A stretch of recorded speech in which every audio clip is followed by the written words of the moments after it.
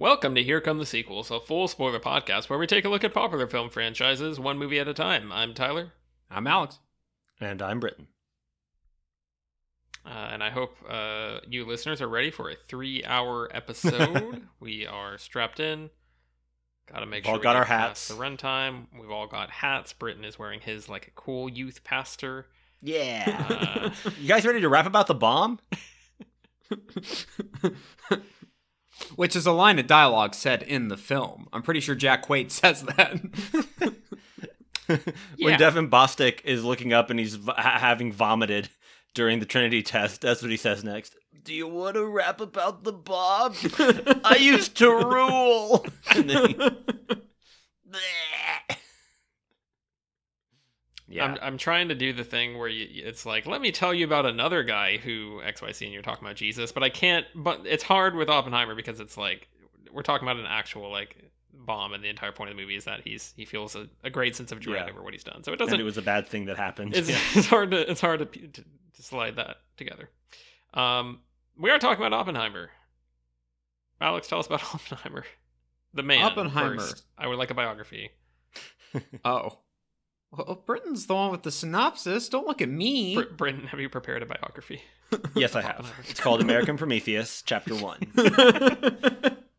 Oppenheimer from 2023, directed by Christopher Nolan. It has a 93% critic score on Rotten Tomatoes and a 91% audience score. Mission Impossible is higher on both. Just saying. Sure. This is the better movie. This is the better movie. Fascinating.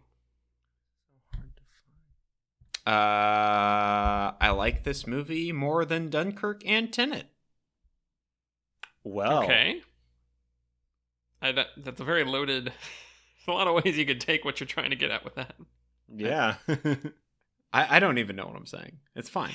I guess what I'm trying to say is like the most recent like set of Christopher Nolan movies. Sure. Like I've been a little more down on them than most of his other films. And this one for me feels for the most part like a return to form. Mostly like, all right, he's back doing the things that I feel like are particularly like they go along with his strengths. Still some of his weaknesses, but mostly his strengths. Hats. Suits. Yeah. Actors doing stark lush imagery. It's sad. An intensely obsessed, driven protagonist. Good score. A great score. Fantastic score. Well, we should lay the groundwork before we get into big sweeping statements about the movie. Britton, what is the synopsis? Sure. So Chapter 1 of American Prometheus begins thus. Please tell me you pulled up the Spark Notes for American Prometheus. No, this is the first page from Penguin Random House. Chapter 1. In the first decade of the 20th century, science initiated a second American Revolution. A nation on horseback was soon transformed by the internal combustion engine, manned flight, and a multitude of other inventions.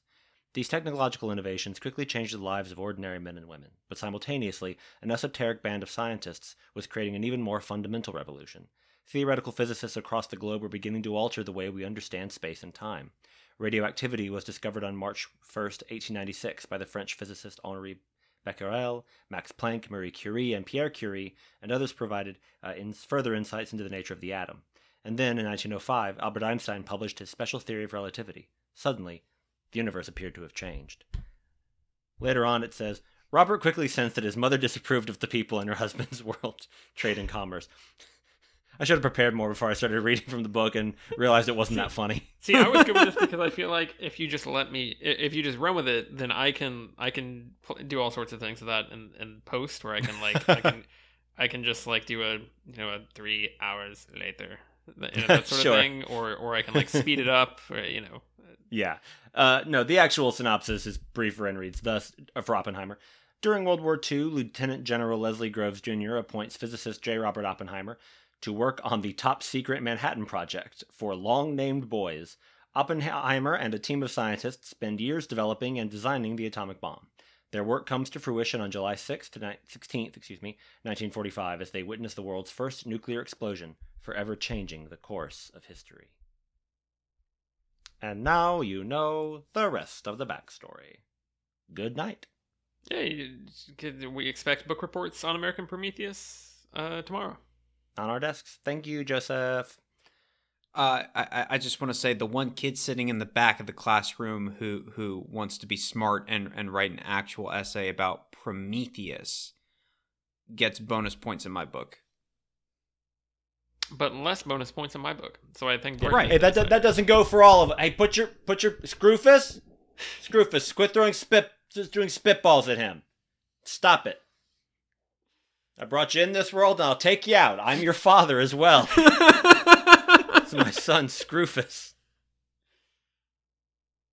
Okay. now it's time to get serious. Now that we've gotten all our sillies out, let me. The hat turns around. It does say make movies shorter, which is a 3-hour movie. So I will say my theory was right in that I did like this movie more the second time around with it being able to take breaks. I think that maybe this movie still becomes something I have more respect for than affection, though I do have some affection for it. But it just worked a lot better on me after I've already seen it, so I had a grounding. There's still a lot of details I don't pick up on that are just things that I just don't understand, legal procedural stuff. But then when you get into overall sweeping things, I get the movie better, I think, this time around. And I was able to absorb it a little bit better this time, just by virtue of going, well, I already kind of know it, but now I can turn on subtitles and I can get a better sense of exposition that way. And I can also, for a movie that is mostly exposition, and I can take my breaks as I need to. Like it was good to be able to do that.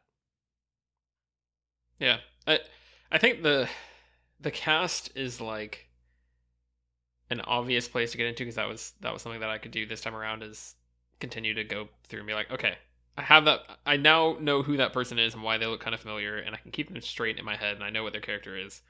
Right. And like I know what they do at the end of the movie, and like how much they're in the movie for the most part, so I can kind of track all that, and it fits better. I mean, it's sort of like reminds me of like starting Game of Thrones with no backstory or knowledge, where you're just like, there are a lot of people in this show. And I think there's something to that in this movie that I think, before we get into any individual performances, I think it really does. It is kind of genius that it is so excessively cast. Like there's a person who is a actor who has been a big role in a lot of other things. Yeah. Or I think I said that wrong. There is a person. There are a lot of people in this movie who have been in a big role in something else. Like there's, Josh Peck. Josh Peck is here. I have a whole little spiel to get into. Yeah, Rami Malek is like just a random like person who floats around and then is kind of also an emotional, an important kind of thematic beat. It's cast in such a way that really, I think, brings out the authenticity of the period piece. The fact that it is like, this is how many people would have been involved in this story. And like, I'm sure reading the book, I don't think any of us have read American Prometheus. Nope. But we did not do the homework. You could get into, I'm sure, all of that, and like, I'm sure it would talk about like, this is this person, here's the breakdown of that. I would imagine it gets into some of that. And I think a lot of movie adaptations of especially biopics love to do the like, let's condense it. Let's just get, there's one person who represents all these different people that impacted this person, who influenced that person. And, like, let's kind of share actions, consolidate, whittle us down to, 10, a core cast of 10 in this person's life, and like really focus in on them. And sometimes, I mean, there's things where that works really well. I've not revisited it, but I really like the Steve Jobs biopic with Michael Fassbender, where that is like, we're very intentionally going to make like a 3-act play where each act is like a different part of his life, and like you can do really interesting stuff like that that's like stylistic and shows like that it's stylistic, and it does it on purpose, and it tells a cool narrative that also gives you kind of a good idea of this person's life. This feels very true to life in that there are so many people, and because they're sticking these faces to these names, you have to be like, oh, that's not just like they're getting lines. I think there's like, I don't know, 100 people in this movie who actually get to say something, and like you can go look them up and be like, oh, that's an actor, that's someone that I know from something. Like it's really insane, and it's very meticulous, and I think it's really well done. And I think that is like a revelation I had watching it this time around, where I was able to go back and look at that, because I think it really does work to the movie's favor. It can be a lot. It can be overwhelming to try to track what's going on and who all these people are. But that was a really cool effect that I picked up on this time around, that it helps bring out the period piece nature, because you actually feel like this is how many people would have been involved, and like all these people would have had these ideas and wanted to give their influence. And like there was not... Oppenheimer is a larger than life character, but because there are so many people around him, it helps you kind of ground him as like, he's not just out there making all the decisions and doing everything himself. He's leaning on people and conflicted because all these people are trying to push and pull him in different directions. No, I think it's a really good perspective to have on that, and I think it makes you pay more attention to all, because all of those characters could be so throwaway, and those lines could be so, you're like, oh yeah, one of the guys said it, but when you're thinking, oh yeah, Jack Quaid said that, or Gustav Skarsgård said that, or whatever, certainly I am paying even more attention.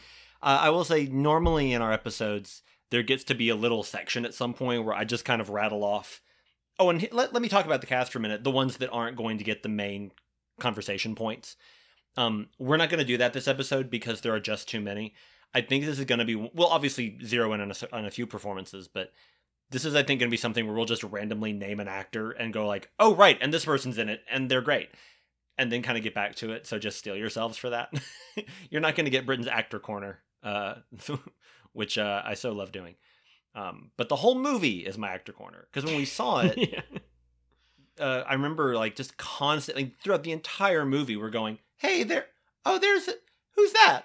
So that every scene you're like, I don't know who's going to show up. I don't know who they're going to drop on me in this one. And I was watching on Amazon, so I was still checking the cast notes thing to be like, who am I missing? Yes, okay, there's David Riesdahl, whoever. It's great. Great stuff. Now they can all be in Christopher Nolan's next movie. Yeah. The door has been opened. I want Jack Quaid to be his new They're all guy. coming through. I can't stop. Oh man, good stuff. Go ahead. I don't know. I was gonna say that there's so much with the movie. It's hard to know where to start. So I'll just go ahead and say, because we already joked about the 3-hour runtime. To me, I think that's the only, for me, really noticeable weakness in the movie. I think it's a little too long. I think 20 or 30 minutes could be cut from the movie. And I feel this way on a rewatch. I think after they do the bomb test, I think after that point is where a lot of stuff should be cut. I think a lot of the straws stuff at the end goes on way too long. And Robert Downey Jr. Terrific. Yeah. Terrific performance. I feel like all that stuff, a lot of it feels unnecessary to me. It did towards the end. I don't really know at what point specifically for me. I started to have a bit of like, okay, this is feeling like Lord of the Ring, like Return of the King a little bit, where I was like, I'm still good. This is still good. It's a good movie. I'm ready though. I'm ready for you to wrap it up, and it's starting to get, now the very, very ending of the movie I think is wonderful. Yeah. I really do like that a lot. But some of the stuff towards the end with like now, Kitty is Emily Blunt's name. Mm-hmm. Kitty's now going to testify and all that business. That a lot of that stuff started to feel a little like, okay, this is the epilogue. Let's go. But you know, this is appropriate because both of you are wearing the Make Movies Shorter hat. I am wearing my Directed by David Lynch hat, which Alex gave me. I'm fully on board. I had no problems. I did have to stop it just because it's a long movie, and at a certain point I do have to sleep at some point. But I was 100% on board, and I think for me, part of it's just like I enjoy sort of luxuriating in the movie. I'm like, yes, sure, this is great. I just wanted to keep going. But I do think I actually came off the second watch being like, I kind of wish there was a little more of Strauss. I kind of wanted that to like be more present throughout the movie, and obviously we're talking about a historical narrative, so you can only play with the bounds of what can happen in it so much, right? But I felt like because that section is definitely kind of the point of the movie. It's like, oh, it's not the bomb. Getting the bomb together, like, especially watching it on a rewatch, you can see that there's all these things that are setting up where Oppenheimer's kind of making mistakes along the way that are going to end up reverberating in his life after he's had the big success and made the bomb and is supposed to be like the most famous scientist in America. And then how all that kind of comes back around to haunt him. Like, that definitely hits very well for me. And that is like the last third of the movie. I don't know. I felt like it worked. I felt like it justified why we spent so much time looking at those elements of his life and like talking about like, oh, what's his influence on communism or influence by communism? Like, what, who are all these people that he's interacting with, and is it smart for him to say that, oh yeah, you got to bring my brother on board the project, it's really important, like all that stuff that's kind of going on, and then the domino effect, and then also like the ways in which he made decisions to stay loyal to people that ended up helping him out. And like I think that is a really, like, the entire last hour is sort of a exploration of the trial that he underwent in the American public, and not really saying one way or another like, yes, he's justified, but also like, here are the ulterior motivations of the people specifically that were trying to bring him down. And like, I don't know, I feel like that's a really cool exploration. I almost thought that was going to be more of the movie, I think, going in, and I think I settled into being pretty happy with the structure this time around. But I was like, yes, give me all of this. I will never stop watching this movie if you don't take it away. I think part of it might be, for me, just the way the framing device is structured. And I actually think, comparing this to particularly Dunkirk, because I think Tyler and I were pretty much aligned on that, in terms of that movie did not need to be structured the way that it was. That felt like completely kind of arbitrary, just because Nolan likes playing around with time. So, okay. And that it frustrated me. Tyler, I know it bothered you at least a little bit. Yes. It at least it did not justify itself by the end of the movie. Whereas this one, it makes a lot more sense, because you have Oppenheimer's trial. That isn't really a trial. It's more just like, it's like an investigative hearing or something. Yeah, but it's basically just like, we're gonna strip you of all your clearances and everything, and basically kick you out. And we don't really need to like go through this whole thing. We're just trying to humiliate you. And they're trying to put a lot of things on the record to be like, here are things that we can use to sort of mess up your good name, and without having to like legally convict you of anything. Yes. And I think that makes sense, because it's like, okay, we're going through his life and leading up to the bomb, because that's what all the questions are about, and then we're flashing back to him like going through those events. Okay, that makes sense. That's smart in terms of nonlinear storytelling. And then you've got further in the future, you've got Strauss's hearing so he can become a cabinet member. Mm-hmm. Is that right? Under... It's not... I don't think it's Eisenhower. Is it Eisenhower? Is it Truman? No, I think it's after Truman. Okay. I could be wrong. Yeah. Maybe is it? I don't remember. I'll look it up. Continue. It's before JFK. I know that. Right. Also, that felt a little. That's like the one. That's the We'll talk about it. We'll talk about the Nolan historical universe, cinematic universe. But that the cabinet part was a little kind of frustrating to me. And I because think they weren't rapping like in Hamilton, right? I mean, that would have helped. Robert Downey Jr. rapping? Are you kidding? Come on. But I feel like Tyler, I kind of agree with you. I kind of feel like they either should have pulled back on it more or done more with it, because I feel like just that Strauss being welcomed into the or having to go to the hearings and everything, it just felt, I don't know, it felt needlessly drawn out to me. And I feel like we got it where, Strauss is the person behind setting up this scenario where Oppenheimer loses everything. Okay, I get that. And then Rami Malek shows up and like steals this other thing from him. He's, kind of ruins his name, drags it through the mud with his testimony. I don't know, like that felt like it was just a little too disconnected for me, just in terms of like the historical context of what was happening. Well, it is also this very character thing for Strauss, because his whole, or so much of his motivation is, I'm hurt that Oppenheimer is, what did he say to Einstein behind my back? And, what did he and I I think of us as cut from the same cloth, but he doesn't. And it's this very petty personal vendetta. So by the end of the movie, it's almost a little bit more about Strauss, his pettiness coming back and potentially preventing this thing that he really wants for himself, that he kind of screwed himself over by doing all of this and in screwing over Oppenheimer. Yeah. And then, in the last scene, we find out that they were not talking about him at all. They were talking about something more important. And it's just very, very, it is a little odd that, and the movie doesn't completely suddenly stop being about Oppenheimer and become about Strauss, but it leans more that direction.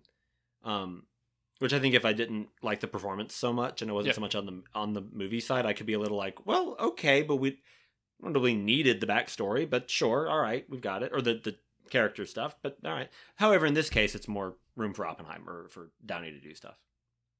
Yeah, I think what works for me, and I actually did not, I think I processed it, but did not think about it because I didn't know exactly what the structure of the movie was going to be the first time I watched it, is that Oppenheimer's point of view, because I don't even think, and I was trying to keep an eye out for it this time. Yes, because they show that conversation from both Oppenheimer and Strauss's point of view, and it's not necessarily that everything that happens with Strauss is after the bomb. I mean, I guess it is technically, but like the Strauss stuff is black and white because it's Strauss's point of view, and then Oppenheimer's full color because it's his point of view. And the labels at the beginning are fission and fusion. So it's like, that's the whole debate that's at the center of it, is like Oppenheimer's like, all right, let's build this bomb, and then that bomb's gonna, I'm very naive, the bomb's gonna fix everything, like building this giant weapon of mass destruction, it's gonna work. It's gonna make everyone be like, oh yeah, we should stop fighting. And then the hydrogen bomb is based on fusion, and that's like, oh, we have to keep escalating, we have to go bigger, and like now that we've started on this path, we can't stop. And so like it's the two competing things. I think I was trying to figure out if there is something to that of like, I mean, the hydrogen bomb is supposed to be, they explain a little bit of this in the movie, that fission is needed to cause the fusion reaction. And I guess that's kind of like a before and after situation. And like, I didn't know if there was another cycle there that's like an actual scientific thing, but I didn't catch that. And that made more sense to me thematically, of like, everything with Oppenheimer is him focused on like, okay, here's this achievement I can do, and like here's this way I can kind of like make myself prominent. And clearly I think we'll get into it as we talk about it. I think the movie does a good job of presenting him as someone who's like not really a good person, but like also shows kind of how he made the missteps he did to end up delivering this thing into the hands of government officials and military men. And I think it does a good job of framing that, and then framing like, okay, why, like, what was the backlash and how did he end up falling so far? Like Strauss, even though it's not exactly connected, everything that's happening there is exploring what happened after the bomb that caused Oppenheimer to fall from grace, and like, what was the flip side? What was the purpose behind this little backroom trial thing? To me, it worked really well to highlight like, okay, he thought he had kind of reached the pinnacle and was gonna be able to kind of ride off his status into the sunset, but then like immediately people started trying to tear him off of that pedestal and like supplant him. And I think that worked really well for me. Framing it that way, watching it this time around, a lot of that clicked. Not in a way that it didn't click before, but I really liked that dichotomy, seeing it this way. I think it's also interesting that the movie, as much as it has all these other themes, I think one of the big themes is ripple effects of personal choices. I mean, the movie opens with him looking at raindrops and them rippling into each other. But the movie is so much about Oppenheimer. We see all of these things throughout Oppenheimer's life. Little things, big things, friendships, relationships, all these things that he chooses, and how that leads to his triumphs and downfalls and all these other bits. Same with Straws, though, that we're getting like, oh yeah, you just decided to take a conversation you saw from a distance personally, and you spun that into all this other stuff. That it's very much about the little decisions we make throughout our lives that end up catalyzing massive things or combining and adding up into something massive. It's also got this very human theme, just about how a little thing like an atom can explode depending on how you treat it and what you do with it. Which is interesting that Nolan chooses to frame both Straws and Oppenheimer as, men who made a lot of smaller and larger decisions and perceptions, and that's kind of what led to both of them succeeding or failing. What I really like about the movie is that it really puts a magnifying glass on Oppenheimer, and it's just like, no, he is a complex person. He's not Payan. He's not a hero who saved America and won World War II single-handedly, but he's also not a complete monster who wanted to just kill people with this thing. He is a people be people, you know what I'm saying? But he's a very complex man with a lot of very kind of strong personality traits, both good and bad. He's not great at dealing with people, but he also loves the ladies. He can be very abrasive, but man, he knows his science. He's terrible in the lab and all this stuff. Like, I don't know. I really like the thing that I kind of focused on was like internal contradictions. Mm-hmm. And people keep talking to him about that because it's like, well, what do you actually want? And it seems like the whole movie he's trying to make up his mind about that. Yeah. Because he never feels like he's certain about the step that he wants to take.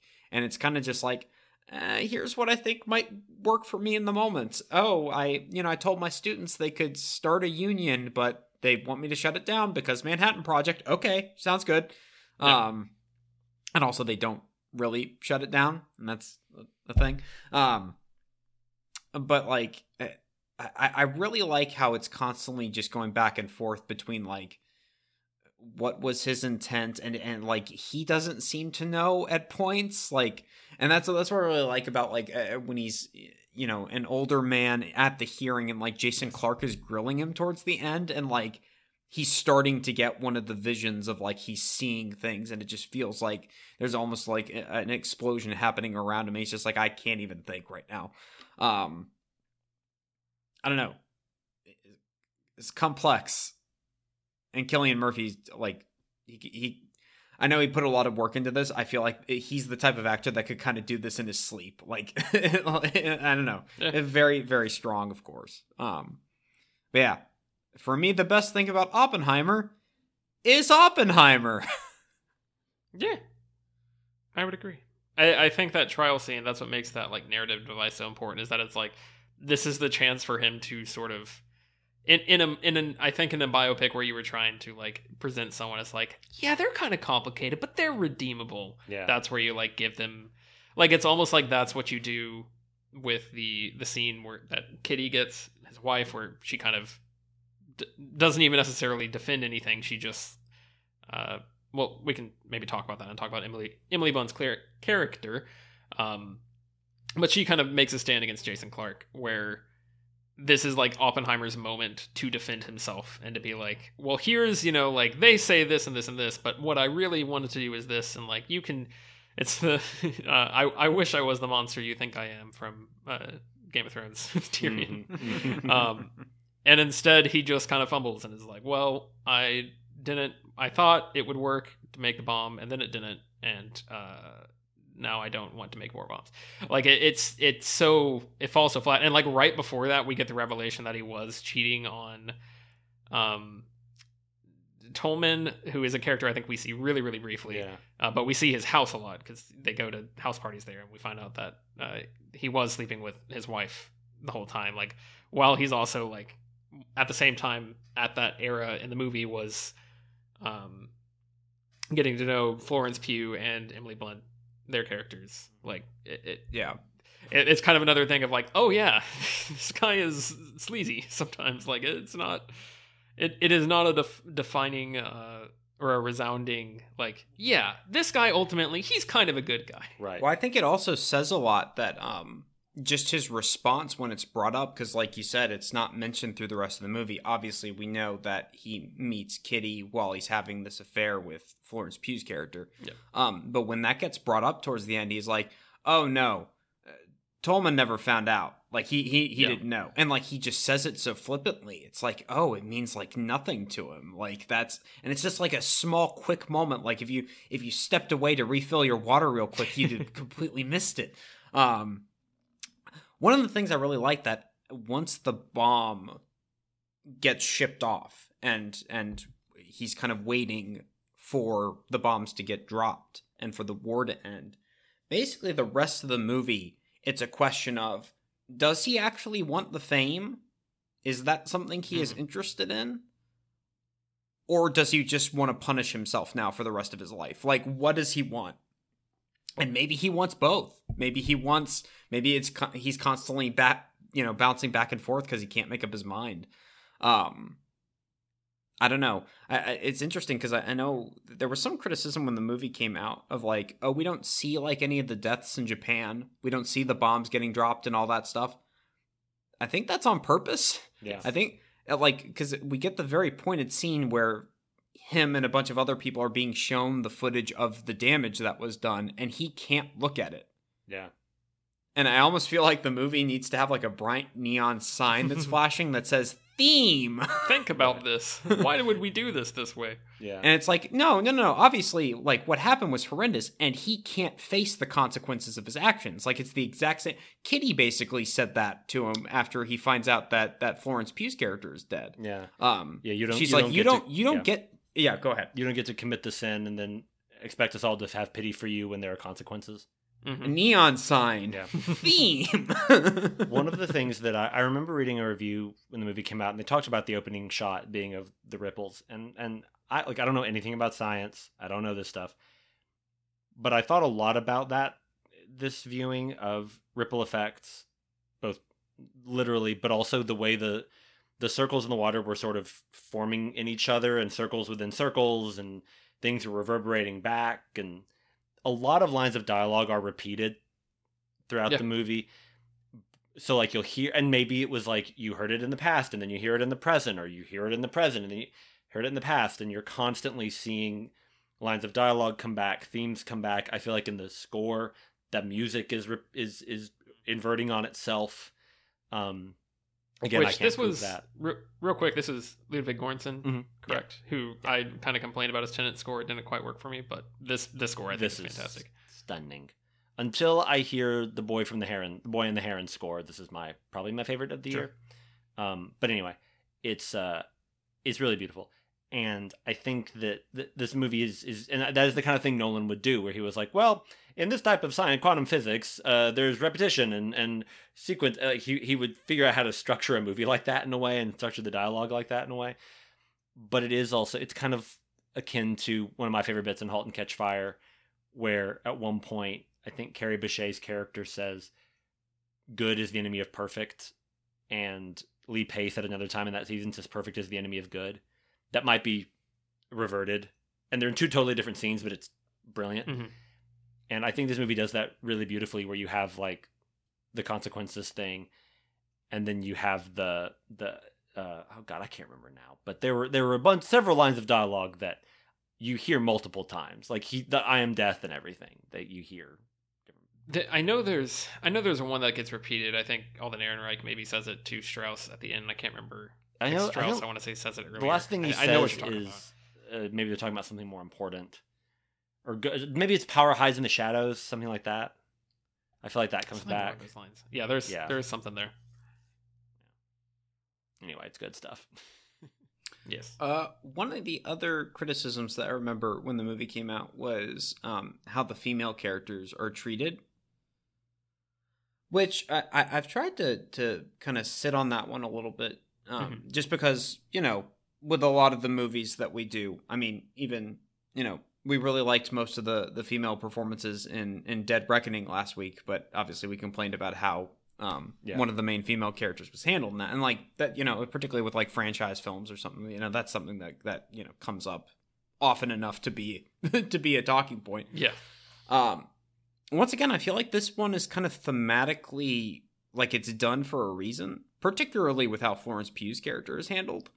Because there's the running thread that he continues to bring her flowers, and she's like, I don't want these, and she's constantly throwing them in the trash. And just the whole idea that, like, because that section is Oppenheimer's perspective, and, like, it's so subjective, like, he just doesn't understand her, and he's not going to understand her. And that's why we don't know anything about her. Yeah. She's apparently a communist. They have some mutual friends, and she wants to sleep with him. That's all we get. And because he's not really interested in getting to know her because they're just having an affair, and then he leaves and goes and lives with his family and works on building a bomb. Like, I don't know. All of that stuff that people, and of course, who knows how much of this is just like, Twitter nonsense versus like actual criticism. But a lot of the stuff I'm like, okay, I feel like some of the stuff that could be like very superficially criticized is done on purpose. Mm-hmm. Yeah. And I feel like Nolan's far enough in his career that he's earned a little bit of credit in that regard. Yeah. I don't know. Yeah, I think, and with Nolan specifically, I think people sometimes, I mean, we probably talked about it when we were going through his movies of like his female characters are not usually particularly strong, or they kind of end up being sort of objects for the main characters. But I think Florence Pugh definitely is, and that is, I agree, kind of on purpose. I'm not decided on how I feel about the nudity of it all. Like the fact that that's included, and also is part of that just because he wanted this movie to be rated R because he wanted it to like register differently. Like I feel like there's enough F-bombs that's true. I guess that would would of that. Have pushed it over the edge anyway. I don't know. I don't know. It's interesting, and I'm curious like how Florence Pugh felt about that, and also like she works with Disney and the MCU, and like if Disney is like, oh, we can't have Yelena Belova. I mean, admittedly, if any of their characters were going to, she's probably not as sure. But she's going to be in Thunderbolts, I think, maybe, or maybe she's not. I don't know. Not to like immediately be like, here's the thread we can talk about the MCU with, but it is something that came to mind. Again, like, Tyler. Again, we'll talk about the Christopher Nolan Secret Wars fan cast. I was literally gonna. We'll get there. But just pull this cast over into Secret Wars. I mean, we'll talk about it. That was not where I was going with it, but now it is. But I think it's interesting because it is hard to see those scenes and not be like thinking it, because we've seen Florence Pugh so much. It's hard not to be like, that's an interesting choice for her to go with, because it is like very straight. It's not like hidden or anything. It's very straightforward, and I think part of that is definitely like Oppenheimer's perspective of her. It's like, oh, he just thinks she's hot. Like that's right. That's kind of the long and short of it. Well, and then he's got his legs crossed. Yeah, yes. He's protected. Yeah. I will also say like the sex scene between them when they first meet is very frank. Like it's not sensual. It's not erotic. They have a conversation and then there's sex. But later when he is talking, he's recounting the affair, and we cut back to them sitting in hotel room chairs looking at each other and being naked, and they cut back to the trial and he's naked. And then you start getting into like, we are now in a figurative imagery where he is completely vulnerable, but then we see Florence Pugh naked on him. They're having sex, and now Kitty's watching. That is a much more passionate scene. The way that Florence Pugh is moving, the way she's looking at Emily Blunt in this very taunting way. So Emily Blunt is imagining this very passionate, torrid affair of affection and lust. But then we've actually witnessed it, as Oppenheimer did, which is very matter of fact and not really that erotic at all. Yeah, it's almost like colder and more upsetting. Right. Like, and likewise, we never see any kind of like real physical intimacy between him and Emily Blunt. That how does he view her? And that she's there's flirtation certainly, but we never see it. There's no sex scene. There's no like they don't really kiss or anything. So that's I don't know. That's something I'm just now thinking about. But and then we never see anything with Tolman's wife, and that may also be for the surprise reveal. But still, yeah. Most of what we know about Kitty is that she likes booze.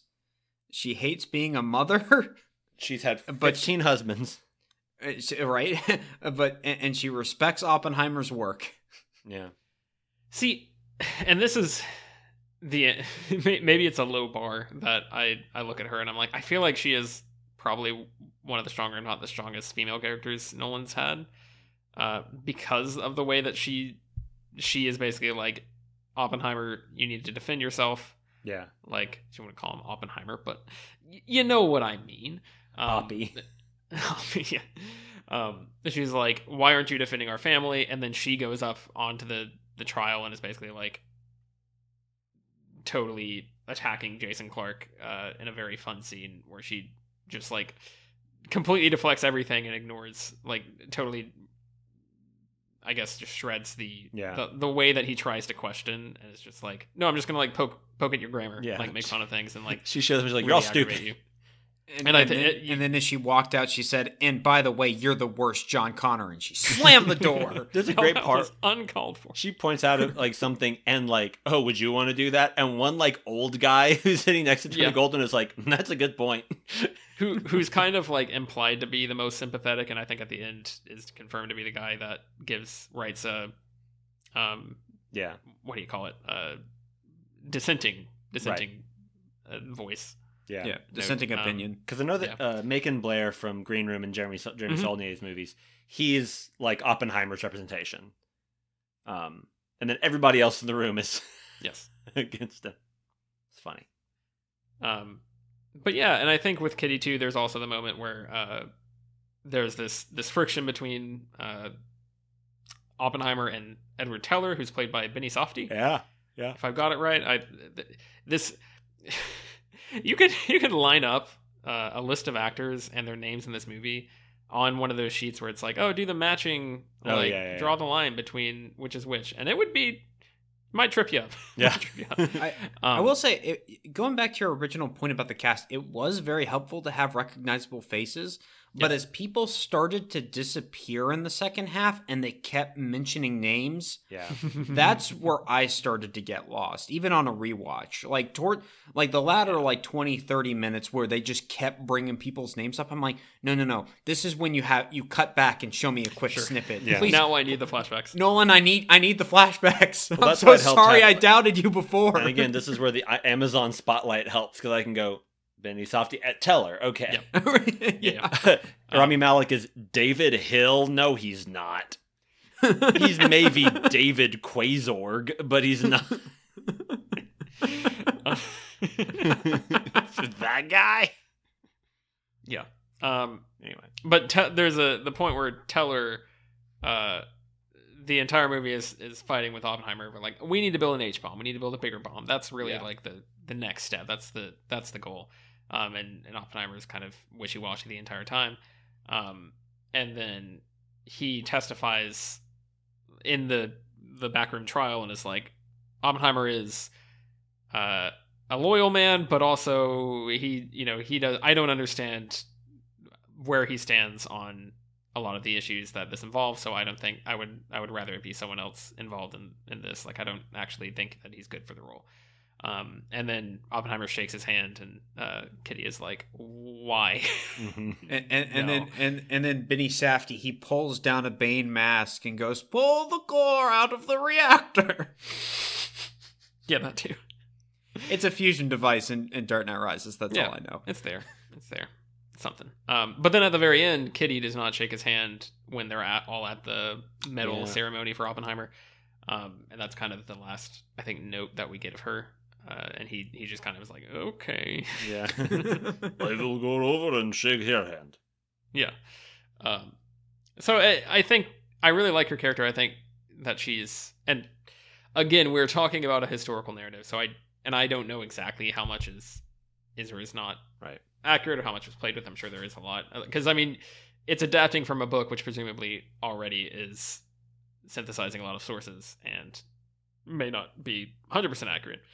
It's probably like trying to tell a certain story and it's going to pull sources from where they make the most sense. So like, there's several layers here that I'm sure there's stuff being missed, and there's stuff that is kind of convenient or shifted. But her character in terms of the movie, I think, works really well. For that reason of being someone that is like the polar opposite of Oppenheimer, where she is driven and wants him to actually take a stand for something and believe in something and say like, this is what I'm going to do. I like her as the counterpart to him. Huh. I remember feeling this way the first time, and I still feel this way. It feels to me like the performance is clipped. I don't know exactly what that means to me, but it feels like the whole performance isn't in the movie. I don't know if that's a screen time thing or what, but I just feel like I don't have the entire thing from Emily Blunt. Maybe some of it is just as a result of what Tyler's talking about. I don't know, but I like Emily Blunt a lot. I think Emily Blunt's great. But yeah, something just never really fully hit. I think she's good in the movie, but nothing hit me to get me to loving the performance. But there you are. I think it's very easy for a person to look at this and go, well, yeah, she's got 40s and 50s styling, and she yells at her husband. Like, of course she's going to get an Oscar nomination. Give her a Brooklyn accent and she'll win. Yeah. Like, that's how the Oscars work. Gary Oldman played a historical figure. He got an Oscar. Of course he did. What do you think we're doing here? But I think that, to a degree, I think that'll be true for a lot of Oscar voters. But I also think that it's a little more special than that, and a little more specific than that. Because it's Nolan, because it's Blunt. Yes. I really like that scene between her and Jason Clarke. I think that's... Oh, sure, yeah, that is, yeah. That's the standout. That's the Oscar. And I don't know that that's like a scene that you can then be like, give her Best Supporting Actress. Sure. But... Yeah, no, it's a good scene. It's a very good scene, yeah. Real quick, in terms of historical accuracy, I didn't do a deep dive on this, and comparing it to American Prometheus, I don't know. My understanding is that the plot point at the beginning that he tries to poison one of his teachers with putting cyanide into an apple, apparently that didn't happen. Or like was a rumor at one point, or there's something about that I don't think that actually may have happened. I didn't really understand it as read anyway. So, I mean, I get what happened, but I don't know what his reason was for. Well, I think it was supposed to be just a very impulsive thing. He is not great with people, so he can be very vindictive. Yeah. And he was like, you're Jarvis? You're who becomes Vision by namesake? No way. Yeah. I don't know. We get we get our favorite boy with the accents, Kenneth Branagh, and he's not horribly distracting in this. No. He's actually pretty good. Yeah. Right? Who would you rather fight? Who do you think would win in an accent off between him and DiCaprio? Branagh. Branagh. Yeah. I think I'd go Branagh. Yeah. I give that to Branagh 99 times out of 100. Branagh from Wild Wild West versus DiCaprio from Django. I like Kenneth Branagh in Wild Wild West. We're not going to do that movie. It's fine. Yeah, you said you agreed with a lot of what his character says, right? You find him aspirational? We're not. No. He didn't say that. Just so that's on the record. No. No, he plays Niels Bohr, which is funny to me because of one Mystery Science Theater joke, but still enjoyable that Kenneth Branagh plays Niels Bohr. It's fun that this movie gets a chance to be like, yeah, Bohr, Heisenberg, and Einstein's around. Like, it's fun that we get some of these scientists who are just like, yeah, that's a real scientist. He's here. The way they use Einstein in this movie is so great because there is a sense of, not pageantry, but a sense of awe and a sense of reverence. And like, this is Einstein. And I was like, it's funny to me how we don't have, to my knowledge, the like, oh, this is the Einstein biopic. That's true. You know what I mean? I'm not saying I want one. But David O. Russell, you stay away from that. But I think oh, you know he could convince Christian Bale to play Einstein. You just know it. And I know people have played him. I think they've probably done TV miniseries or whatever about him. But like, it's interesting that as recognizable a figure as he is, that we've never had that in this kind of sense. Tom Conti plays him in the movie very, very well. I just love how he's used. That there's no need to introduce him. There's no need to contextualize him. It's just like, that's Einstein, and you're like, oh yeah, he's a huge deal, and I'm seeing it in a movie. This is so cool, because I don't get that. I get to have that feeling as often anymore, where I get to go, oh my god, that person's in a movie. See, that's one of those really cool instances where Nolan is able to bring back an actor that he's used previously. Because he plays the doctor in Dark Knight Rises that snaps Batman's spine back into place. Oh. Yeah. And he says, it's all relative. But I really like that Nolan does that. And of course, like, he'll just pull in random actors all the time. Like, I know, like Matthew Modine, he uses in this, but like he pulls in Dark Knight Rises, and you're like, whoa, Matthew Modine's in this? Like he like on top of having like the big cast of like, oh, there's a bunch of people you recognize. Like he just goes for surprise picks. Here's Josh Hartnett. Yeah, Josh Hartnett. Who I really like in this, he's and I kind of feel like he should be in more of it, but yeah, he's very good. Yeah. And everyone thought he was Val Kilmer for a minute. I mean, including me. Yeah, this cast is just wild. Like, I'm just looking at the list, and like, I'm scrolling down the Rotten Tomatoes page, and I get to the fourth line, and it's Jason Clarke and Jack Quaid. That's the fourth line down. It was really funny watching the movie and seeing who gets the billing in the credits. That are like, with this person and Rami Malek. And I was like, don't do that. Right. I know he has an Oscar. And I like Rami Malek. Rami Malek's a great actor. He at least does get the like linchpin moment of like, actually, I kind of hate Strauss for what he did to Oppenheimer, and you shouldn't give him this position. Yeah. It was Eisenhower, by the way. I looked it up. Okay. Eisenhower's mad about it. That's not Oppenheimer. I killed him. Yeah, no. Rami Malek's great. It's silly that he has the Oscar for the Bohemian Rhapsody movie, but whatever, that's not his fault. He's great. We'll take it. You can fill in the other performances you like from him and be like, yeah, that's true. Oscar winner Rami Malek. He's won an Oscar. Yes. Look at this great performance. No time to die. Don't look too closely at which one he won it for. Yeah, Mr. Robot. I do. We probably have other things before I get into my silly cast ramblings. We probably have other things we can talk about in this movie, or maybe not. I don't know. What else do we need to get into? Oh, I just wanted to mention Michael Angarano is in this. Yes. The star of Sky High. You're gonna make me do Alex, it. Don't let Tyler. You're gonna make me. I'll rip off the Band-Aid. So there's two groups. Somebody had to start it. Okay, somebody had to start it. There's two groups of actors in this that I'm fascinated by. One is there are four different actors who are like actors that you would recognize if you were watching Nickelodeon and like, between 05 and 10, which makes me feel like Christopher Nolan did just like have a lot of Nickelodeon on the house or something. Did they even get Nickelodeon in Britain? I don't know. I don't know how that works. Which is the BBC? I don't know. Britain? Do they? Britain? Do you get Nickelodeon? Listen, man. I used to. Nowadays they got Uncle Grandpa or whatever. I don't get any of that stuff. That's probably on Cartoon Network. Probably. It is Michael Angarano from Sky High, who is a scientist man. He gets a couple lines. And Pen 15. There you go. Alex Wolff, who obviously has done other things, but he was in the Naked Brothers band. Yeah. He's one of the students early on. With his brother Dick Wolf. Come on, Naked Brothers, we gotta play. David Krumholtz, who we know as I just realized I wrote down his name as Elf, and now I can't like Bernard. Bernard, there we go. Bernard from the Santa Claus movies. He's really good in this, by the way. Yes. And Isadora. Also, I forget his first name.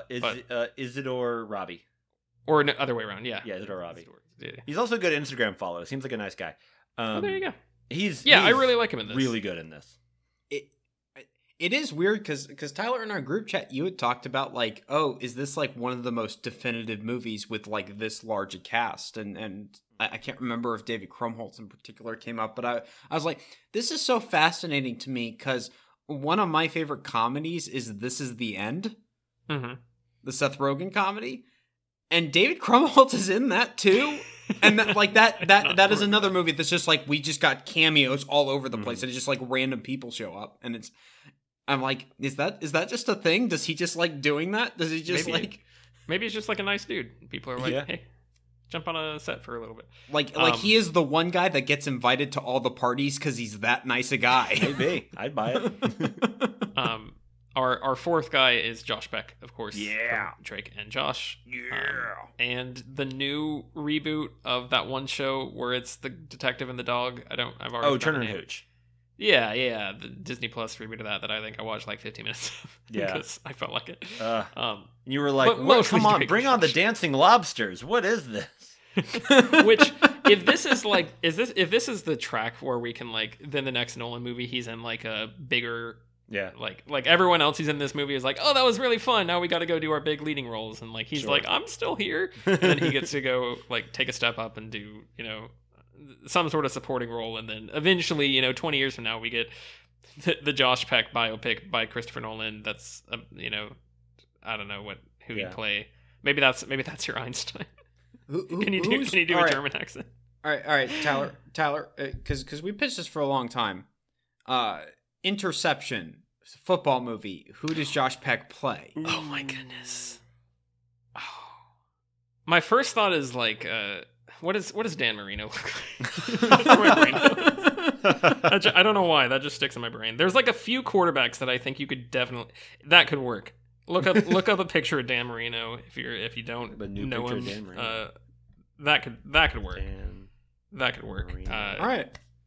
Yeah, that's a Josh Peck right there. one of those old school quarterbacks, I think, is who you got to go with. Sure, is like somebody who is like big and Now I'm not even gonna say anything because I'm gonna mess up my. See, the problem, like Britton, you've talked about how when you go for sports references, you like hit the top of the list, and then you're like, I feel silly. I'm like, oh yeah, I know these names, and then I'm like, well, I know nothing about them. I can't place years or anything. So I'll leave it there. But where's the football? And he passed it so good. Yes. Yeah. So what's our second? They keep calling it the end zone instead of the end zone. Yeah. It's a very obscure Drake and Josh reference that I'm not going to explain, and I hope someone else gets it. I think Alex does. I can't tell for sure though. I thought the furthest we were going to go was the dancing lobsters, and then you carried it further. Yes, correct. This is good. This is very good. Chris, call us. We've got your next movie right here. My other group that I wanted to highlight is that there are 3 actors in here who are Halloween franchise alums, which is sort of cheating because 2 of them are from the most recent ones. But Josh Hartnett is Jamie Lee Curtis' son at H2O. And then Dylan Arnold is the jerk boyfriend who is killed, I think in Halloween Kills at the end maybe, but he's around in Halloween and he's dating Jamie Lee Curtis' granddaughter. Flipped it. And then Jefferson Hall plays Chevalier, and he is the podcaster dude who gets murdered. Yeah. Who dies way too early in that movie. In Halloween 2018. So, and he's also on Vikings with Gustav Skarsgård, who's one of the scientists. It's a whole web. Like those were the 2 that I just wanted to make sure I like made notes of. The Halloween one's wild. But then you could also look at like who are all the actual alums, because you got Kenneth Branagh, and we haven't even mentioned Matt Damon yet, I think.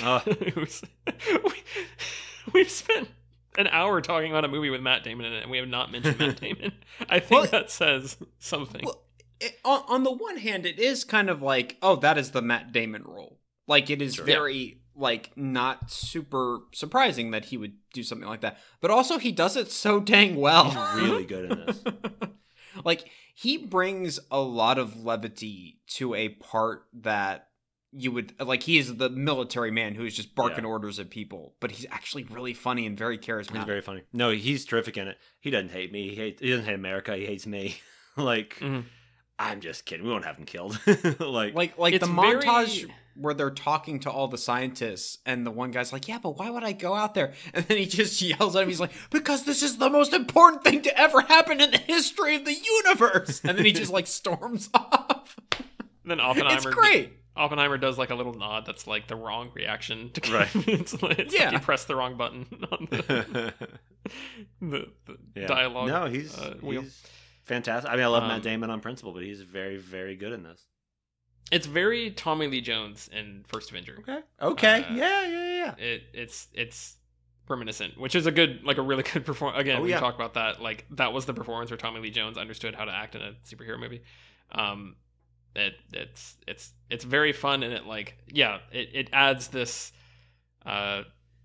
extra sort of, because there's never really a point where there's like a conflict between him and Oppenheimer, and I think that helps to have someone who's like, there is someone out there who kind of has Oppenheimer's back in this big government infrastructure that otherwise is sort of using him and turning on him, and I think that plays well. I like the way he plays the trial where he's kind of like, yeah, I probably wouldn't clear Oppenheimer, but I wouldn't clear like any of these people because you've totally changed the system, and kind of tries to. I think that might be another point where the one guy who ends up dissenting at the end of the trial thing asks him like, what do you doubt his loyalty? And then he's like, absolutely not. So there's kind of a nice, I think that's like the send off for his character. Yeah. Well, why have Matt Damon be mean to your protagonist when Dane DeHaan is standing right behind him? Dane DeHaan, I had this thought watching this. Is Dane DeHaan going to have a better career the older he gets? Like, was he just someone they tried to make hit too young? Very possible. Because in this, he's not like, they're not trying to make him like the young. I mean, he's not old at all, but like, I don't know. I thought he was quite good in this as like the evil henchman to whomever. Yeah, I feel like, because he really, when he's playing like immature, bratty teenager, he's really only got one mode. Yeah. And that works really well for Chronicle and like not the other roles that they kind of forced him in. Like Valerian. Yeah. Like that's not a Dane DeHaan role that they kind of just stuck him in. Or even to a lesser degree, Harry Osborn in the second Amazing Spider-Man. Like I don't feel like that's the best fit for him. But yeah, I think as he gets older, like I don't know if he's just developing more range or just like just the fact that he is more mature just adds more to his performance. Yeah, it's kind of aging into his skill set. Yeah. Yeah. I think that might be it. Maybe. Yeah. And our boy Jack Quaid, there he is, doing a couple of things, playing the bongos. Play some bongos. Oh my man, love him. I'm just happy. Squints into some light. Yeah, saying I got the glass to protect me from the UV. I was like, that's not how that works, Jack. Okay, the image of him. So he's sitting in the car. Benny Safdie's next to him, just like bathing his face in sun lotion. Yeah. And then Josh Hartnett gets in the car with Jack Quaid. I'm like, this is one of the weirdest visuals I've seen this year. Just these three people in frame. And it's like three minor characters. Yeah. Right. It's just like, yeah, they get some screen time. They'll just know each other. No, Quaid Josh Hartnett's that's my guy. Around for most of the movie, but like and David Dastmalchian is a very important character. He's Borden, who I guess has a file or doesn't have something about a file. He gets passed a file from Strauss. Nichols, who is Dane DeHaan, yes. with Strauss kind of overseeing it. Overseeing the transaction to be like, hey, none of this is like new information, but just go like represent it as if it is a new conclusion, and then this will give us the ammo to go after Oppenheimer. We need an independent investigator, if you know what I mean. One, it's nice seeing Dastmalchian get to be quote unquote normal. I really enjoy him as Polka Dot Man in Suicide Squad. He's very good in that. But I don't know. He's a good actor. Well, it's either he's like quirky weird or he's like dark depressing weird. Right. Yeah. And like this one is just he's a guy. He's a man. There he is. We haven't really talked about any of the technical stuff, but there's not a ton of CG in this, if at all. Apparently, all of the explosions and the effects are done in camera, which was wild when I first heard it, because there are a lot of like atoms floating around and stuff, and like things where he's kind of envisioning what the layer under the universe is.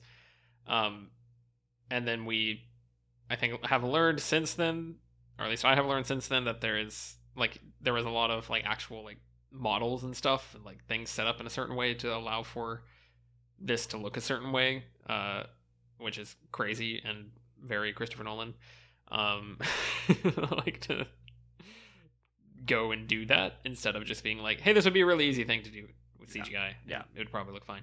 And the bomb itself is the explosion we see, which again, talking about the fact that it is focused on what Oppenheimer has unleashed into the world and not necessarily his guilt over specifically how it was used in Japan. We only ever see the test bomb, which I think is again a smart choice, and that's really the point, is like, what door is he opening? Yeah. And yeah, there are people who have complained about this a little bit, who have said that like the explosion's not big enough. I think I really like the way it's done, because it's dark, it's at night, and I think there's a lot of really, really close views of fire broiling and rising, and the entire explosion, kind of like the mushroom cloud, disappears into the darkness, and it's very haunting. I like paid attention to it specifically this time around, because I'd heard people say like, well, they should have just gotten test footage or something else, but I think it's eerie and effective, and I really like when obviously the true to science way that they do it, where they see the explosion way off in the distance, and then they all get hit by the wave of ripple and sound and chaos. Yeah, a fantastic use of sound for a theater going experience.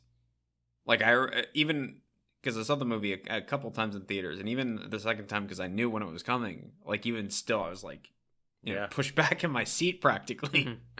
Very good. Yeah, and it looks beautiful. It's Hoyt van Hoytema, who he's obviously worked with before. It looks like a Christopher Nolan movie, which is to say, lovely. I think it's cut really, really nicely. It just, not just in terms of between the two. I don't know. It's his technical stuff is always very, very good. So there's a great shot. Oh, go ahead. Honestly, there's a great moment where they're like, why are we all wearing military uniforms? We're not soldiers. Like, why do they have you walking around like that? Just let Oppenheimer be Oppenheimer, basically. And then they have this like dung shot of him putting on his trilby, putting on his hat, and kind of tilting it and getting his pipe. And I was like, oh yeah, this is like Terminator putting on his sunglasses. Well, I really like that, just because it's playing very much into the iconography of this historical figure. Right. And it's like, it's very pointed of like, no, this is how history remembers him. Mm-hmm. Like this is like where that stems from. Yeah. I don't know. I really liked all that stuff when they're actually at Los Alamos, like building everything and like constructing this town.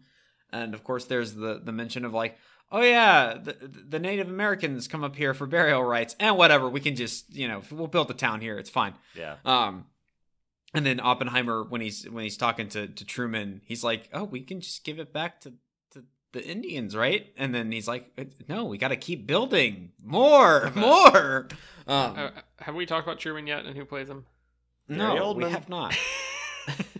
I missed this entirely in the theater, and I think y'all had to point it out to me. Yeah. Yeah, he's just there. There being a jerk. Little cameo as the president. It's kind of funny. And it's very good. He's a jerk to Oppenheimer, and just like, because I mean that's a really good. That again goes back to the thing of like, Oppenheimer is coming out here saying, I feel like I have blood on my hands. I'm very sort of disturbed by what we've done, and Truman's like, I dropped the bombs. Yeah, get out of here. Get that crybaby. Don't let that crybaby back in here. Quit trying to steal my glory. I won World War II. You jerk. I like the scene in Lincoln where they go, "Mr. President, do you mean that?" And he puts on his big tall hat and he turns to the camera and says, "Honestly." And then they play, "You Shook Me All Night Long" by AC/DC. Yeah.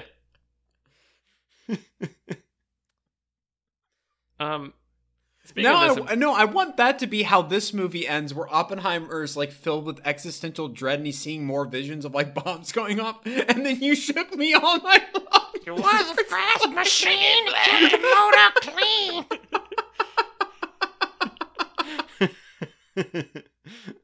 Somebody get on YouTube and edit that. Do it, please. I think there is a clip somewhere that someone's made using Linkin Park over some part of this movie, I believe. Well, I know people like doing the clips of like, oh, it's this movie, but it came out in 2007. Yeah. And then they just end it with What I've Done. Yeah. Right. Which is very, very funny for this particular movie. I do really like the ending.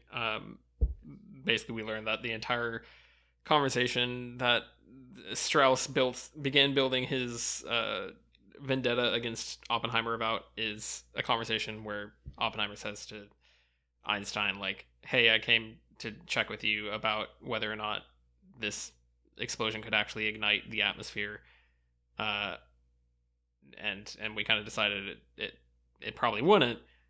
I think maybe in the end we were right. Like, thematically, symbolically, figuratively, we may have still set the Earth towards, or at least humanity towards destruction. And then we get the haunting image of everything blowing up around him and the Earth igniting. It's really good. I think it's a very good way to leave you thinking about this movie long after you've finished it and be like, yeah, this is an important thing for you to consider. And like, you should continue to think about this. And how do you feel about Oppenheimer? How do you feel about the way we've handled nuclear warfare? Like, I don't know. It asks a lot of thought-provoking questions and then like finds a very good way to make you continue thinking about those questions. It's like, we're not going to answer this. We don't know. Like, Oppenheimer didn't know. Einstein didn't know. Well, that's why I like how the questions at the end, it kind of transcends the man. And it's like, yes, we've been focusing on how much this guy struggled with this, and now you have to deal with it. Yeah. Yeah, and now everyone has to deal with it. I don't know, that ending and like the visions that he has, that is so effectively done, just to like really drive the point home. Yeah. It's almost sort of a turnkey as well for like what Oppenheimer is, why he's been struggling so much, because I don't think we've even talked about the scene where he, immediately after the bombs successfully are dropped, he goes in front of everyone from Los Alamos and like the gym. They're all in the bleachers, and there's this. It's a really nice effect that is actually seated way earlier in the movie, and you don't know what it's about until you get to the scene. But when I noticed this, when it's seated earlier in the movie, it's always after the scene has happened. Like, he's remembering it, where there is this place where he's basically giving a rousing speech of like, too bad we couldn't have used these on the Germans. And meanwhile, he's imagining everyone being annihilated by the thing that they just spent all this time working on, and like skin peeling off, and people being charred and cremated alive, basically. Like, it's very haunting, and I think having that be the end, and having that be the thing again of like, Alden Ehrenreich says to Strauss, you know, what if they were talking about something more important? And the answer is, yeah, the entire time he's just been preoccupied. The reason he hasn't really stood up for himself, and the reason he's kind of just been like, is because he has realized what he's done and has just been ruminating on it for like the rest of his life because he's like, oh god, what did I do? It's haunting. It's really good. That is the other thing, is my best friend Alden Ehrenreich is in it, and he's great because he's always great, and I love him. Yeah. They also keep flashing back to, or Strauss keeps going back to a sort of hearing kind of trial-ish thing where Oppenheimer is making everybody laugh during his testimony. Like, we could use a beer bottle or a sandwich. and it's funny. That scene was particularly appealing to me because the guy, he's not really heavily in focus, but the guy who's giving the questions, prosecutor, whatever he was, is Jeff Hefner, who's one of the doctors in Interstellar. He was also one of the doctors on Chicago Med. Oh yeah, it's got everybody. My town. This is really the culmination of American media. The Chicago Nation. God, can we just got an all Chicago Med in this movie? Big great. Oliver Platt would kill. But yeah, so that made me happy as I got my little Chicago Med. There you go. Dose. There you go. Not even mad about it. No. Good. I'm not even mad about it. That's another scene that I think we see. Both multiple times we see in different colors and stuff. Yeah. Yeah, because I think early on, because they try and play it off as more joking, and they cut back to Strauss, and he's like trying to laugh it off and trying to play it cool. Yeah, and then we cut back to it later, and he's just like, "Oh, I'm gonna destroy this man." Like, yeah. Robert Downey Jr. is extremely good in it. Currently, I would say the favorite to win the Oscar. It's really interesting in Barbenheimer and all that, but in a lot of ways, there's really no reason to compare Barbie and Oppenheimer aside from the cultural phenomenon that they were. But I will say I think there's a lot to compare, or a lot of similarities between Downey and Gosling in these movies, where both of them are kind of going back to their roots in a way, but also playing against type. Downey's not playing Iron Man; he's doing something more subtle, but beautifully so. Gosling is not doing a drama; he's doing a very big, broad comedy, but he's going back to doing song and dance and stuff. They're both fantastic performances. I think either way is a great win, but like Downey is just really, really good. And it's the kind of thing where it's very easy with actors to, once we see them do something different, assume that it's brilliant. One of my least favorite pieces of marketing or film response is a funny comedian did a serious movie. Like they can do that? They can, yeah, that happens. No, they can't do that. That's against the rules. Like, yeah, certain, like, I get why, like, Will Ferrell doing a drama at first is a little unusual, or Jim Carrey or something the first time you see it.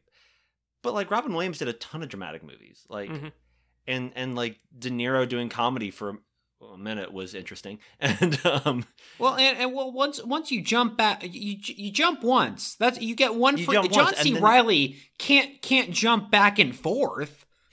Yeah, exactly. Toni Collette, God knows she can't do whatever she wants. Everyone who jumped from drama over to comedy for Knives Out, you can't do it. Comedy's for the rest of your career. I'm sorry. Andre Braugher certainly couldn't do it. But yeah, it's that's a thing I don't like. And all that to say, I don't want to just dwell on like Robert Downey Jr. is so good in this because he's not quipping and being Iron Man. Like, yes, it is different to see him not doing that, but it's good work because it's good work, because it's soulful and it's tortured and it's quiet and it's just very, very good work. Just because he's a good actor and he's always been a good actor. I mean, I really don't mean for all my film thoughts to come back to the MCU, but we all have this our starts. Feels. We all have our starts. Yes, this feels too obvious not to grab the low hanging fruit, which is that. This is the second time he has played the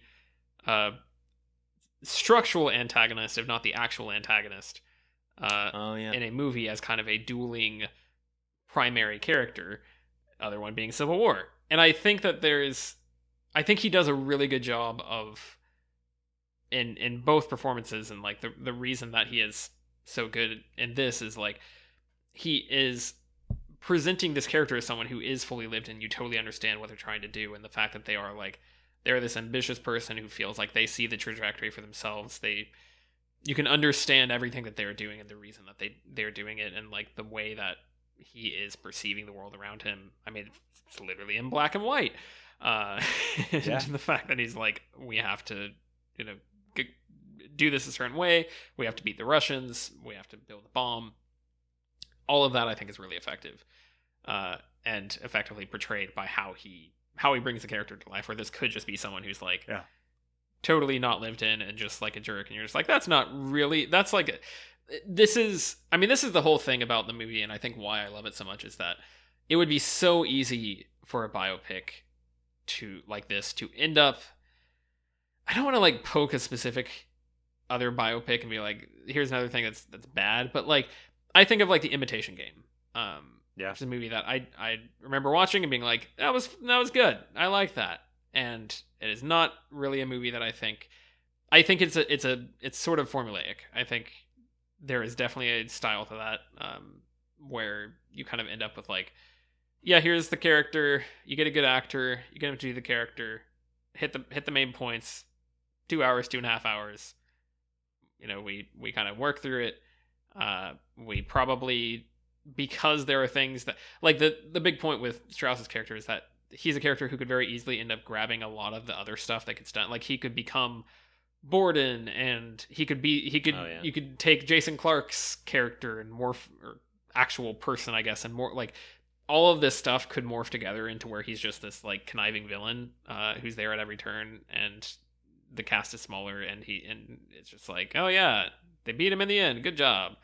Oh yes, whereas, Oppenheimer, like, it was me, the author of all your pain. Yeah. It's Ryan Murphy's season 3 feud, Oppenheimer and Strauss. Yeah.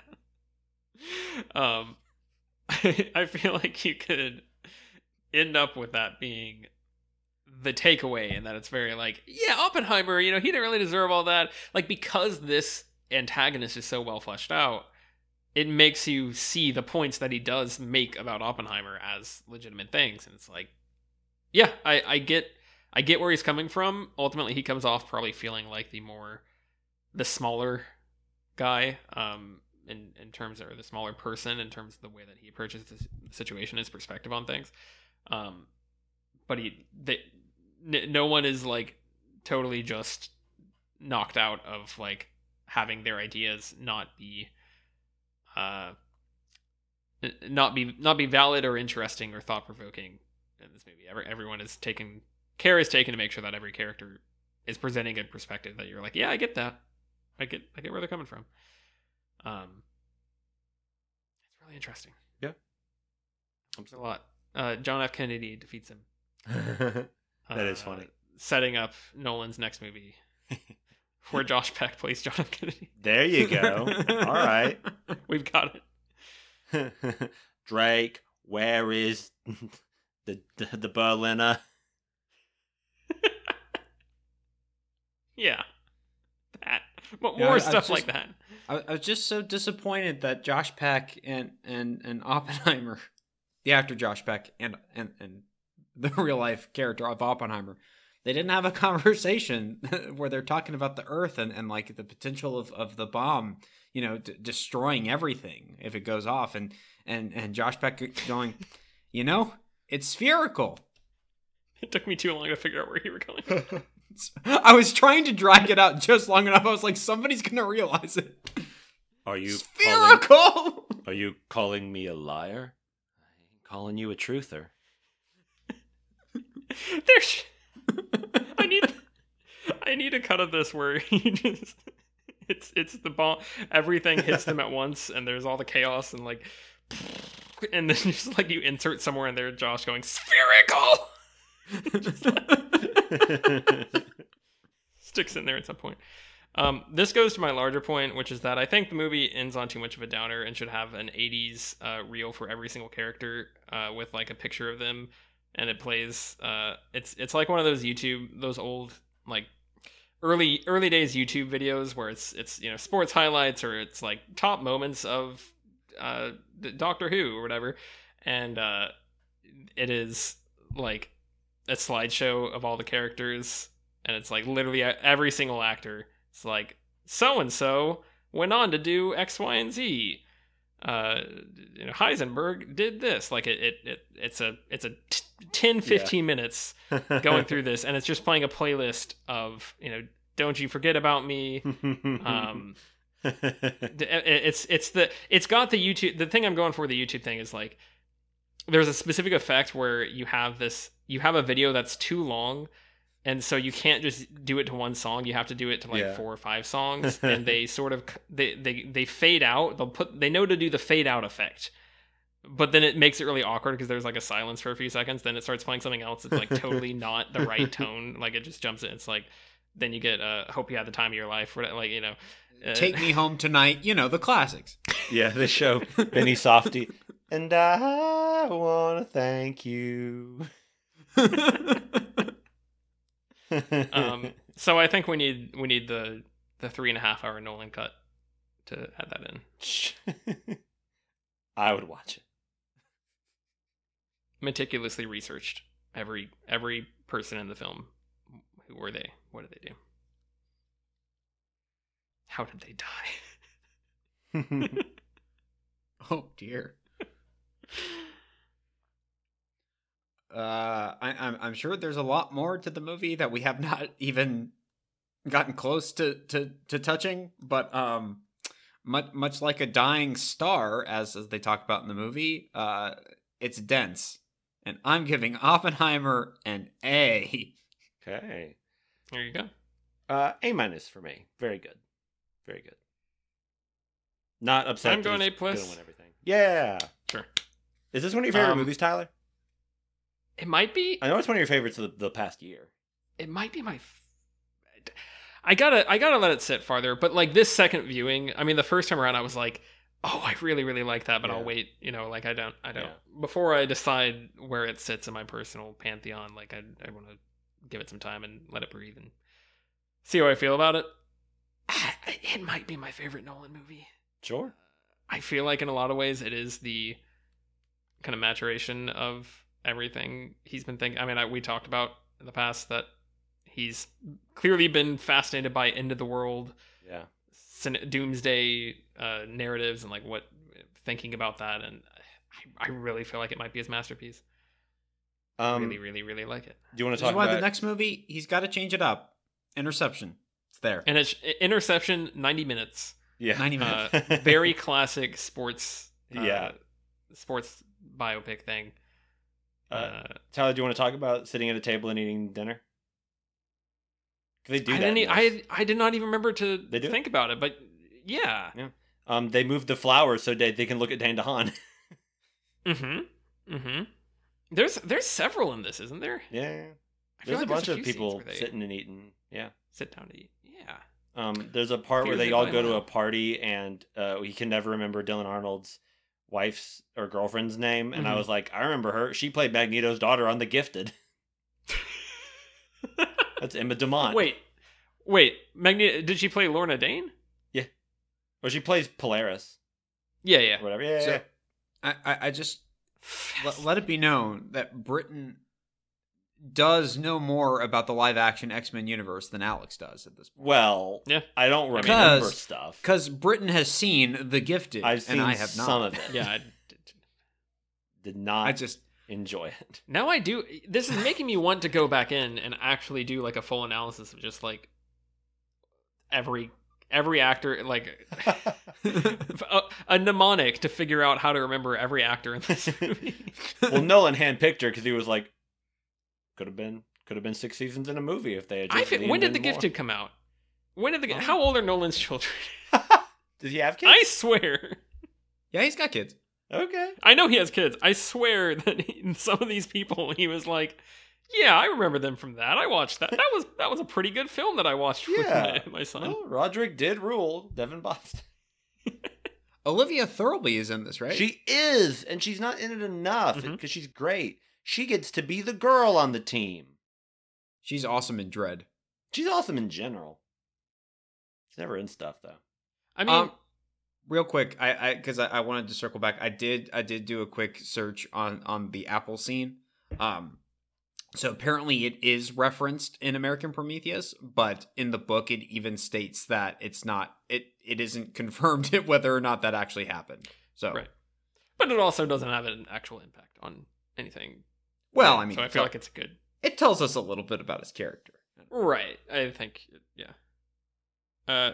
Nolan has 4 children, so I mean, presumably, I don't know their exact ages, but one would think that he's covered the like this is, we're going back to the 90s, like presumably this man just has had some sort of kids television on somewhere in the house for like, 15 years, something like that. Like, my theory continues. I think he found Josh Peck because he likes Drake and Josh. I think he would have gotten Drake if Drake hadn't messed things up. We actually didn't talk about putting it real gently. Quick. We're just gonna leave it at that. We went too far. We went too long. You underplayed that perfectly, Tyler. Just such a scoundrel. That was like Oppenheimer being like, "Yeah, I had an affair. What of it?" Yeah, well, he got Josh Peck, but Drake never found out, so he's not upset that we did the movie.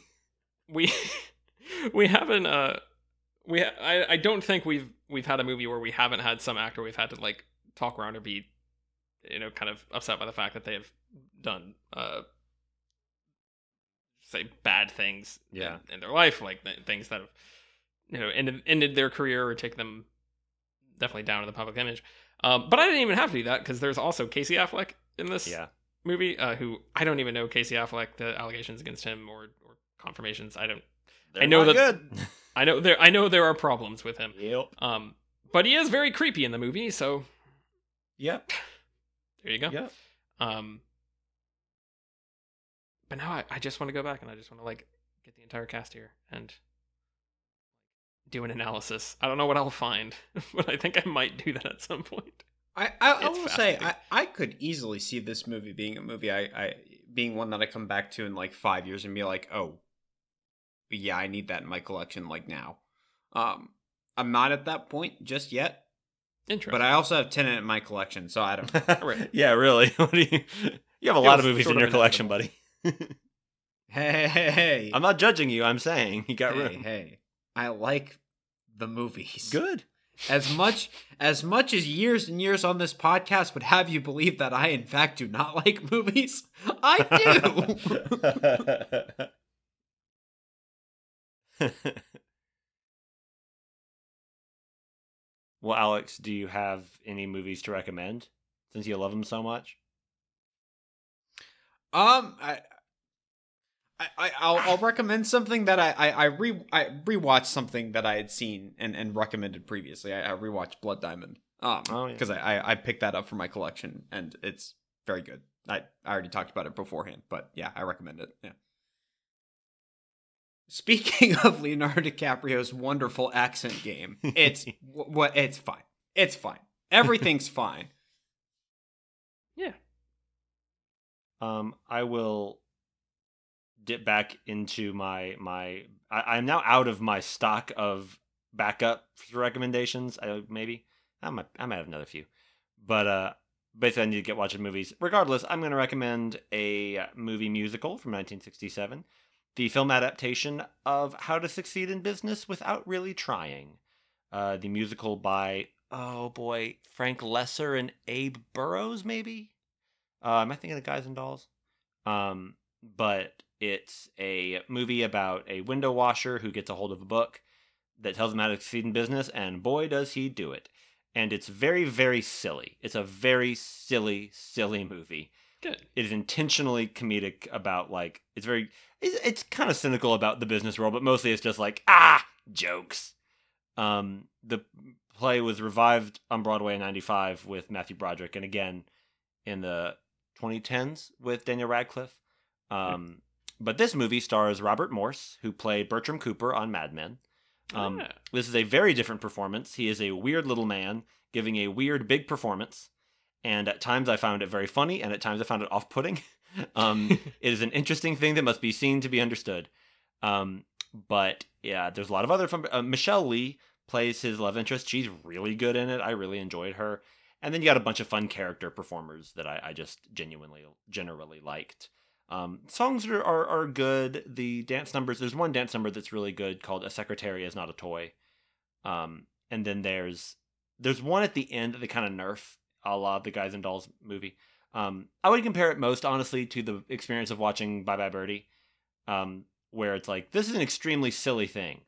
I like that. I don't know if it's not as like great as, Singing in the Rain or something, but it's fun and it's kind of dumb, and I like these performers. So yeah, I would definitely look up the Tony performance with Daniel Radcliffe because he's a good dancer, and man, I just like Daniel Radcliffe a lot.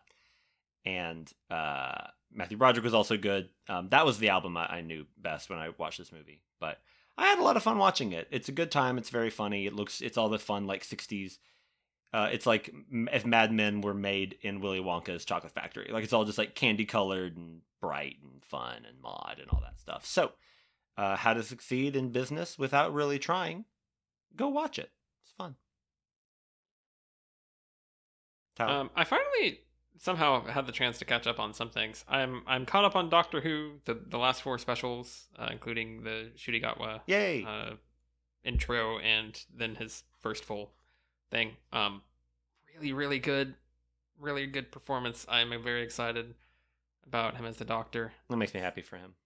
Yeah, that's exciting stuff. I think that's a weird thing because those specials and then like the next series is going to be Russell T Davies as the showrunner, who was the showrunner for like the first few seasons of Doctor Who.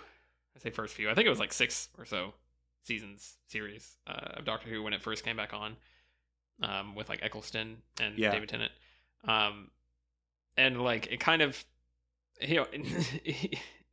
obviously it did a good job at keeping the show popular, but it always felt like it kind of maybe didn't quite have a handle on how to make like a long-term story work. So I'm curious to see how this run around goes, because I think people got tired of Stephen Moffat, who was the previous guy, and then also, or he was the guy too before, and then the last guy did not last very long and people did not like him. So I don't know. It's in a weird place, but I'm excited. I think a lot of people generally enjoyed the last few episodes. So okay. I had a good time with them. Would recommend. Good jumping on point, I think. Because we're gonna do a podcast about Doctor Who, so that's a little hint to you.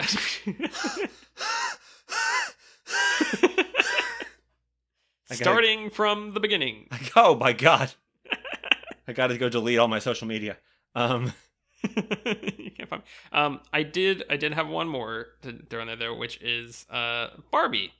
Yay! Because I had to. I've been meaning to watch it forever, and then I finally got the chance, and I was like, "Well, this works." Alex, unclench your jaw, relax your jaw, your teeth, and your tongue. Tyler, fine. Tyler, continue. It's fine. I really liked it. I think, kind of Britton, to your point of what you were just saying, like sometimes movies that are so comedic, it can kind of be hard for them to feel like, oh, this is like a great movie. Yeah. But I really liked it. Yeah. I had a good time with it. I felt like it all worked together pretty well. I'm really curious how that movie is gonna do at like Oscars stuff, especially comparing to like Oppenheimer. Yeah. I don't know if I get Ryan Gosling as someone being talked about for things. This is my hot take that I'm working on since Barbie. Is that like I think he's fun. I like him. It's not bad. Yeah. Like I get it. I get Ryan Gosling, but it is very like over the top in a lot of ways. I don't know. It didn't totally track for me. That like I feel like people were coming out of that being like, this is your. It's interesting that both of these movies, I think, have a mix of casts that make it confusing as to who's this and Killers of the Flower Moon make it, which I have not seen yet, that make it confusing as to like how to define main versus supporting. Right. So I'm curious to see how that all shakes out. Margot Robbie, I think I makes a lot of sense, although that feels like probably that'll be Gladstone. Or Emma Stone at this point. Or yeah. But yeah, Robbie's terrific. But I'm curious, like supporting actor feels like it could be 3 people from Oppenheimer. I imagine it will probably just be Robert Downey Jr. But in the end, Robbie's easy to underestimate in Barbie because weirdly she is playing the straight woman. Not all the time. She does have a lot of very funny lines, but I think it's an easy performance to miss how good it is. Because you've got Ryan Gosling going nuts and chewing the scenery, and Ferreira's got all the like quotable sort of relevant lines and all this other business, and then I think it's like that, especially Gosling's performance makes me sympathize with the fact that you have these award shows that are we'll try to do like comedy or drama, like, and break it up and figure out like what do we do with this? Because it's like it's very hard to compare something like that to like the performances in Oppenheimer. So I don't know. I'll be curious to see how that all shakes out. But overall, I did really enjoy it. And I think it took a lot of neat turns that I was not expecting, and I think got into some fun stuff. Had a good time. 4 sex education actors. That's always, or 3. Yes, makes me so happy. I hope that gets more than just song at the Oscars. Like, I think production design would be really fitting, or makeup or costume or something. Like, it's a really good looking movie. All the below the line stuff I think is really strong, but the below the line stuff is really strong in Oppenheimer too. So it's like, what are you gonna? I don't know. Tough. This is gonna be. We were talking about this a little bit beforehand, talking about our all our franchises that we have lined up to deal with. It's gonna be interesting because we have this logjam of stuff that came out in 2023, and then we're about to hit a gap where it's gonna be. We're gonna get the last few remnants of stuff that was already in production, and then it's probably gonna be, quite a ways Madam Web. Yeah, we're gonna get Sony's gonna lead the charge on saving cinemas. It's gonna be hilarious when all those movies do like $700 million. Yeah, really. Top Gun 3 like completely tanks. Top Gun 3 makes no money because everyone's watching Madam Web 3. Yes, it's gonna be the year of the Sonyverse. Real quick, I've got very mixed feelings on Barbie. There's parts of it I really liked. There's parts of it I didn't really care about. Yeah. There's too many jokes we can go off of that. I'm gonna leave it. I'm gonna leave that as your respected opinion. Look, there is a fantastic Snyder Cut joke, and like that in Matchbox 20-bit, like that's so stuff. Good. Fantastic. And that Snyder Cut joke, ably delivered by Sony misused or Fox misused actress Alexandra Shipp. She was Storm. Storm from X-Men Apocalypse and Dark Phoenix. Oh, yeah, that's well, her. There you go. And she's in Tick Tick Boom, where she's good. Yes, because she's talented. Issa Rae gets an F-bomb that's really funny. Like. Barbie is a movie that, as we're talking about like AI and the arts and whatever nonsense, Barbie is so clearly a movie that was made by people. That is so clearly a human-made movie because it is kind of messy. And that's my hot take about Barbie, is not that I dislike it, but that it's messy. And that's okay. And I kind of like that it's messy. I kind of like that it's like, it's trying to do a lot of things at once. And that's kind of the point. That's kind of the theme of the thing of the movie is, how can this be everything when you're asking it to be everything at one specific thing and everything at once? Like, I kind of respect it for that. I look at it more through the lens of just with Barbenheimer and kind of what that represented. I'm like, you've got two distinct movies that could easily be put in their little boxes, and it's like, okay, that's just our normal just movie fodder for the year. Yeah. But they're both very, very different, even within their own genres. Yes. And I think that's my biggest takeaway, and it's of course Hollywood's going to learn all the wrong lessons from both of them. Yes. But in and of themselves, like that's what I appreciate about them. Even if like Barbie, I did not enjoy as much as everyone else, and I'm happy that it did well, and I'm happy that people like it. It's just and they're bold.